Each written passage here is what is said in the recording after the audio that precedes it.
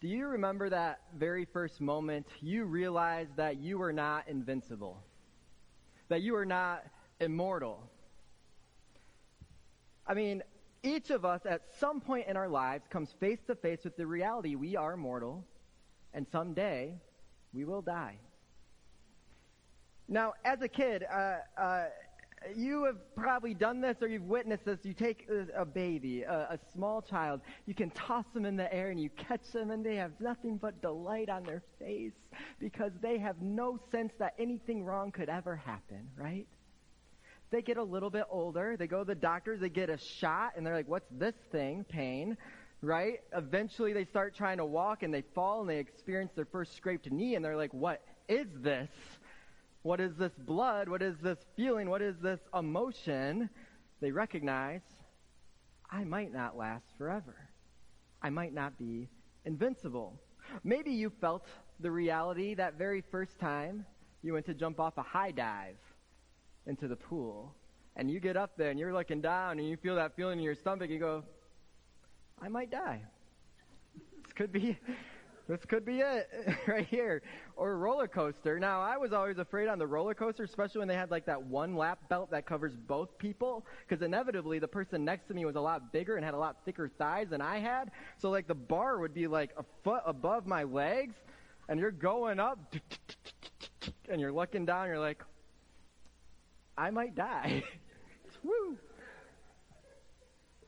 Or maybe it's that first time you ate a really hot pepper, and that feeling overcomes you. You're like, oh no, the heat swells in your mouth. You start sweating. Your heart starts racing. You're like, what is happening?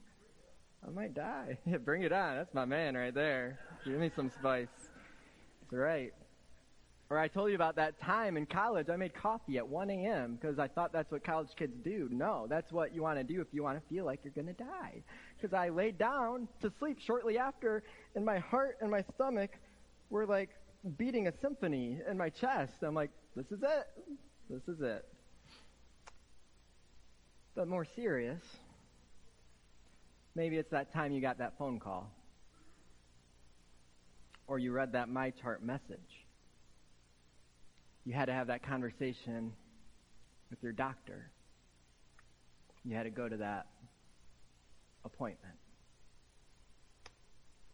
Each of us in this lifetime has to come face to face with that really difficult reality that while we were all born, we will also all die. We are mortal, and our earthly time will come to its end.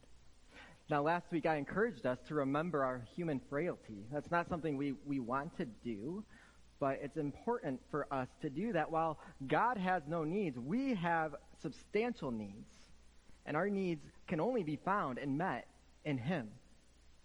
But let's be honest, though we all know that someday we will die, most of us take a very long time to actually come to terms with that and to accept that. We will live as though we are invincible, or we'll waste away our days as if our time isn't grossly limited. We'll hold grudges over small wrongdoings. We'll put off seeking reconciliation because it is hard to do until we find it is too late. Our lives are fleeting.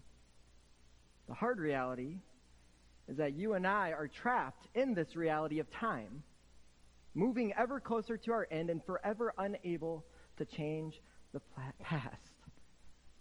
So glad I could bring you all this good news today. Whew. Remember your human frailty. We're all going to die.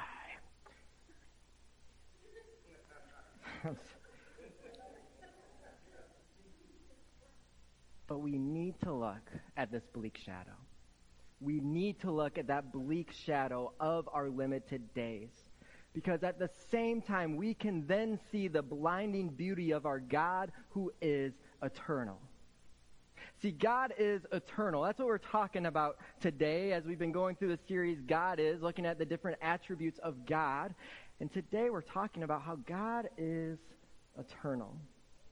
We're going to spend some time in Psalm 90 today. So if you have your Bibles, I encourage you to turn there. It will also be on the screen. We're going to look at it in a few parts. But Psalm 90 is where we're landing today to see what God's true word has in store for us today. Hear now the word of the Lord. Lord, you have been our dwelling place in all generations. Before the mountains were brought forth, or ever you had formed the earth of the world and the world, from everlasting to everlasting, you are God. Why don't you say that with me? From everlasting to everlasting, you are God. Ready? From everlasting to everlasting, you are God. Now, the psalm tells us this is a prayer of Moses. You know Moses, he knew God. He met him at the burning bush where God declared to him his name and said, I am. From everlasting to everlasting, he is God. And Moses begins his prayer with the word Lord. In Hebrew, this is the word Adonai, which acknowledges an affirmation of God being the creator and the ruler of the universe. That's who our God is. He is Lord. He goes on to say, you have been our dwelling place for all generations. In other words, in the past, you've been our comfort. You have been our care. You have been our protection. You have been our shelter. You always have been, forever and always. As we look back, we see you as our dwelling place. But we don't just look back, because God's existence is infinite. He is the great I am. He is the Alpha and Omega, the beginning and the end. From everlasting to everlasting, he is God. God is eternal. That is to say, God is not bound by time. We heard how he is self-existent. He always has been. No one created him. He always has been. He's not bound to time. He is free to act within time as he wills, for he exists completely outside of it. He is Lord over all creation, including time. He has no end. He has no beginning. He is, in every sense, eternal. As you can imagine, there's only one who is eternal, and that is our God. Hear this quote from Jen Wilkin, author of None Like Him. She writes this: He is simultaneously the God of the past, present, and future, bending time to his perfect will, unfettered by its constraints. The past holds for him no missed opportunity. The present holds for him no anxiety. The future holds for him no uncertainty. He was and is to come. His view of time is completely different than ours. We are created beings. We all had a beginning, didn't we? We have a set start to our lives. We have a finite number of breaths upon this earth. We calculate our sleep, our schedules, our lives. There's an app that will tell you, based on your lifestyle, how many days you might live. What a load of garbage. Only God knows that. But look at time's relation to God, because it's a lot different than ours. Picking up from verse 3, you return man to dust and say, return, O children of man, for 1,000 years in your sight are but as yesterday, when it is past, or as a watch in the night. You sweep them away as with a flood, like they are a dream, like grass that is renewed in the morning. In the morning it flourishes and is renewed. In the evening it fades and withers. What do we learn about God's eternity? Well, first, God has complete authority over us. Complete authority over us. It says, you return man to dust. From dust you were made, and to dust you shall return. We are born and we die in accordance with his timing. He not only has complete authority over us, which means we are subject to God who is eternal, it also means God has complete authority over time. 1,000 years is but a hint of a blink to God. What is 1,000 years to him who is eternal? It's nothing. What else does that tell us? That God exists completely outside of time. He's all-powerful. He is sovereign. He does what he wills. There are no limits and no boundaries upon him, including that of time. We know that time is fully and completely in his hands. Eternity is in his hands. He has no limits. And then this profound truth that God at the same time is both transcendent and immanent. What we mean by God being transcendent is that he is fully outside of humanity's full experience, perception, or grasp. But beautifully, at the same time, God is also immanent. He chooses to make himself knowable to us, choosing to also travel along with us through time, even though he himself is not bound by time. So with all that said, what do we take away? We can trust God's timing. If he's Lord over it, we can trust him in it. If he's outside of time, he's fully present to everything that already has happened, is happening, and will happen. God knows it all, and he's over it all. He experiences the total scope of all things all at once, but we as mere humans get so bogged down in our past, in our present, and our future. Think about the past for a minute. What's the first thing that comes to mind? You start to think back on the years that were. What comes to mind? For you, it could be regrets. A lot of us carry regrets, don't we? We look back and we see opportunities missed, things said or things unsaid. We see wasted time, wasted opportunities. Or for some of us, we look back with a deep fondness for the past. Oh, the days, the good old days. Those were the good old days. There'll never be another day like the good old days. The problem is we'll often idolize the past, won't we? And what's idolizing things but sin? We'll have a sinful nostalgia of the past. When we lift it up and above to be something greater than it was and greater than it is. Or we can look back and we see that God has been at work in our lives, but then we fail to trust that he is working right now. Think about the present. What are you dealing with today? You're dealing with stuff. Each one of us is dealing with significant, hard, heavy stuff. How do we handle that in the present time? How are you going through that? Are you carrying deep anxiety over those things? And then do you feel like deep guilt when you hear God say, do not worry, and you're like, how? This is really heavy, hard, real stuff. And you say, where are you, God? It's time to act. I don't see you moving. It's time to move. Or maybe you fill your present time by being just over busy. I'm going to be the most productive of people, and I'm going to fill every hour with getting stuff done. If you're not that one, you're saying like, that sounds terrible. You also might then deal with being under busy. You know what I'm saying? Lazy is the word for it. Where we waste away the days, filling it with things that ultimately don't add up to anything, don't add any value to us or to others, or certainly not the things of eternity. It's the present. What about the future?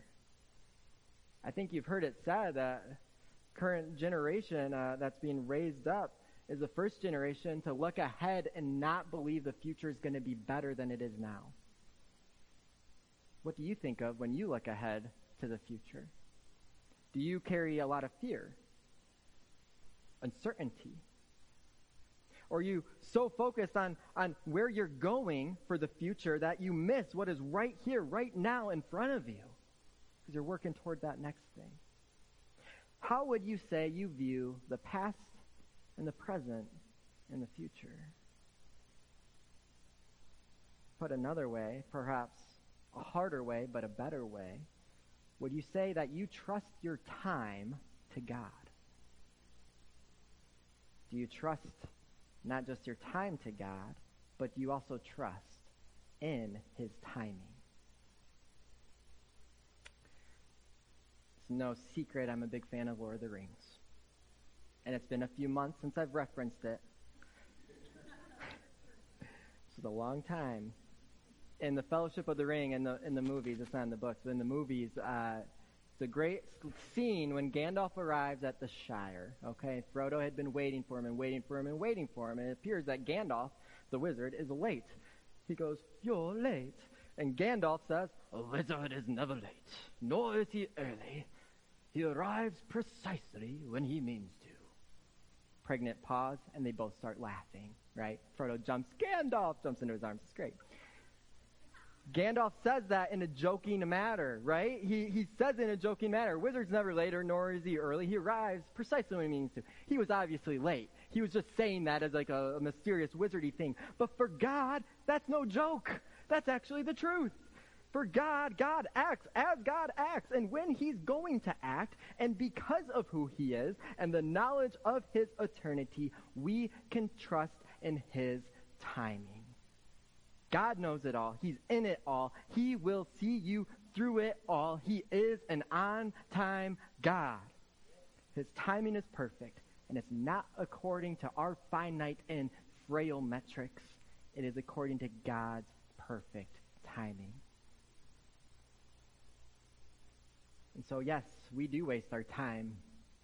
Some of us waste our lives filling it with things that ultimately rot and fade. God tells us to seek first the kingdom of God. In other words, to invest in the things of eternity, the things that last, the things that are found and grounded in him. But remember how we waste our time. So we read from verse 7, "For we are brought to an end by your anger. By your wrath we are dismayed. You set our iniquities before you, our secret sins in the light of your presence. For all our days pass away under your wrath. We bring our years to an end like a sigh. The years of our life are 70, or even by reason of strength 80, but their span is but toil and trouble. They are soon gone, and we fly away. Who considers the power of your anger and your wrath according to the fear of you?" Oof. I think one of the biggest impacts this current series is having personally on me is that it is by necessity expanding my view of God. Would you agree with that? Yeah. And here we're reminded, oh yeah, this God we love and that we worship, he's all powerful. He's all knowing. He is holy. He is just. Time is in his hands, and we are in time, and so we often waste our time away. God knows what we do. He knows our comings and our goings, our wakings, our sleeping. He knows what we think. He knows all the sin of our entire being. They're laid out before him in his glorious light. He knows how we have spent our time. If you feel like me, you're recognizing on our own power, yeah, we simply waste away the days as we grapple with sin and consistently fall short. But we worship God, God who is eternal. And because of God, because of his great power, because of his great wisdom, he did not see fit to stand outside of time and leave us to our own destruction. He entered into the streams of time most vividly we see through Jesus Christ. He took all that sin that he knew of, all the sin of all time upon himself, became our sin, so that we might be a new creation in him. No longer bound to the chains of sin, no longer bound to an eternity of sin-caused suffering. He is quick to love and forgive and meet us right where we are to draw us ever closer to him. And his Son, his Word, and his Spirit shows us the way to live our numbered days. Look at what the rest of our psalm says. Teach us to number our days, so that we might get a heart of wisdom. Return, O Lord. How long? Have pity on your servants. Satisfy us in the morning with your steadfast love, that we may rejoice and be glad all our days. Make us glad for as many days as you have afflicted us, for as many years as we have seen evil. Let your work be shown to your servants, and your glorious power to their children. Let the favor of the Lord our God be upon us. Establish the work of our hands upon us. Yes, establish the work of our hands. Outside of God, there's no hope. There's no hope for any of us. But because of God, we have a living hope. So we ask, teach us, God, to number our days. This is hard for us to do. This is hard. I know this is hard for us to do because you, like me, was once a kid and you didn't know what day it was. And someone tried to explain to you that today's Sunday and tomorrow's Monday, and then you get to tomorrow and you tell them today is Monday. They say, no, today is Sunday. Say, no, it's shifted now. It's now Monday. Today is now Monday. So you said today is Sunday. Yes, but that was then. This is now. And we're confused. And you want to know when your birthday is. And you tell them it is 9 months away. And the next day they want to know when their birthday is. You tell them it's 9 months away and say, how can it be? It was 9 months away yesterday. We cannot number our days well. I know because we were all that kid. We need God to teach us to number our days, for the days are fleeting and we are so prone to wander and to waste them. But God will meet you when you wake with his steadfast love, and we can rejoice and be glad all our days, for we know that our God is with us. From everlasting to everlasting, you are God. When toil and evil comes our way, we can trust he is at work, for God is outside of time. He knows the full scope of it all, and he will keep on doing what God does. From everlasting to everlasting, he is God. And through his word, through his spirit, as we seek to give him our time, to give him our lives, he will fill us with a heart of wisdom so that we will not waste our days, but instead invest in the things that are eternal in this life. He shall establish the work of our hands so that what we do has an impact that lasts well beyond our own lifespan. For though our earthly days are numbered and have their end, God has no end. From everlasting to everlasting, he is God. This is how we are called to number our days. How we're called to trust in his timing. How we're called to invest in the eternal things. But before we close, we must again admit the reality that we are so restless. We are so restless. We so quickly squander our time and our opportunities. You ever feel like a slave to time? Like a goldfish that has no choice but to live in water. We have no choice but to exist in time. Goldfish don't seem to lament the fact they can only exist in water. Might be because they're goldfish. They don't think much. We think too much. So why does it seem to bother us so much that we have to exist in time? Look at what it says in Ecclesiastes. God has made everything beautiful in its time. And also, he has put eternity into man's heart. Yet so that he cannot find out what God has done from the beginning to the end. We are bound to time, and yet God has placed eternity into our hearts. No wonder we feel a tension. Because we were created for more. We were created for him alone who is eternal. Look at this quote from Pastor Barry Cooper. Human beings sense intuitively that time is a kind of confinement.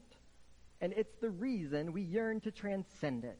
Why does God give us homesickness for a place we've never been and can't seem to access? It's as if our Creator has programmed his address into our inner GPS. And even when we self-consciously try to turn away from that destination, it keeps rerouting and trying to get us there. We should listen to that eternal voice. Our frustration with time, it's because you and I were made to join Father, Son, and Spirit in the joy of eternity. And when Jesus Christ stepped into time from eternity, he was making the way for us to return with him. that means that we can never be completely satisfied with earthly pleasures and pursuits. Because we are created in God's image, because we have a spiritual thirst, because we have eternal value and an eternal address, and nothing but the eternal God can truly satisfy us. God has built in us a restless yearning for the kind of perfect world that can only be found in God's perfect rule. He has placed eternity into our hearts. Can you feel your longing for your Creator? Do you sense it calling you home? We all have a beginning.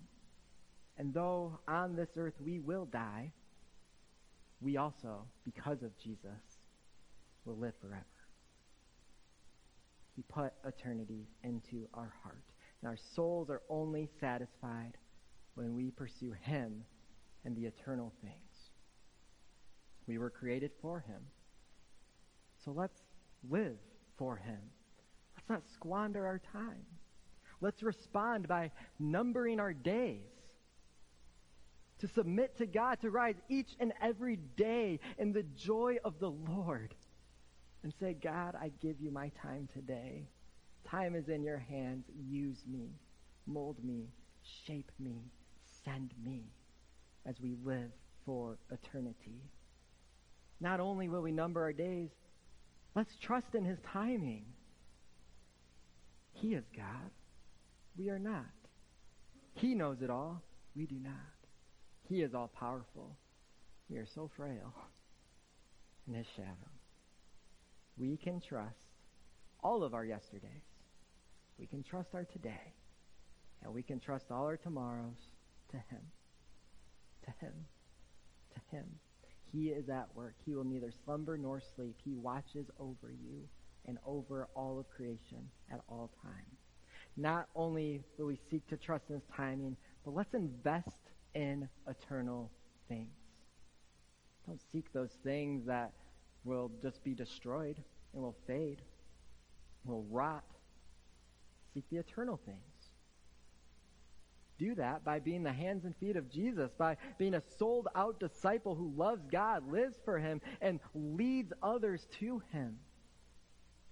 As we disciple others, then we are passing on the very faith that we have come to know and to believe and to practice. He has placed eternity in your heart. So give your heart to Him in worship. For when our brief, fleeting, mortal life ends, God has promised you a place in His eternal presence where we get to praise Him forevermore.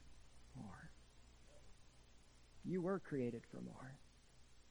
He is calling us home. If you put your faith and your trust in Him, you get to experience eternity because you will be in His presence forever and always, praising the one who from everlasting to everlasting is God. People of God, let's do just that. Let's number our days. Let's trust in His timing. Let's seek the eternal one as we are about the eternal things. In the name of the Father, Son, and Holy Spirit. Amen. Let's pray. Eternal God, we thank you that time is truly and fully and completely in your hands.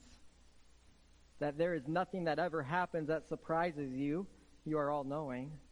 There's nothing that ever happened, is happening, or will happen that you're not capable of handling because you are all-powerful. And God, we are so fleeting, we just ask that we would trust in you. Teach us to number our days, to be wise, to be focused, to not be distracted. And in our discouragement, may we seek you. Give us a hunger for the things that last and the things that matter, the things that will see your kingdom advance and continue forever and always. And even now, in your gentle and loving way, convict us to better use our time. to your glory and honor and praise forever, for that's what you created us to do. And even now, we look ahead to the reality that that is what we will do if we put our faith and trust in you forevermore.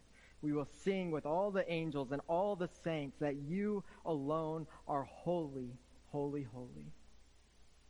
That's our longing. That's our prayer. For indeed, eternity is in our heart.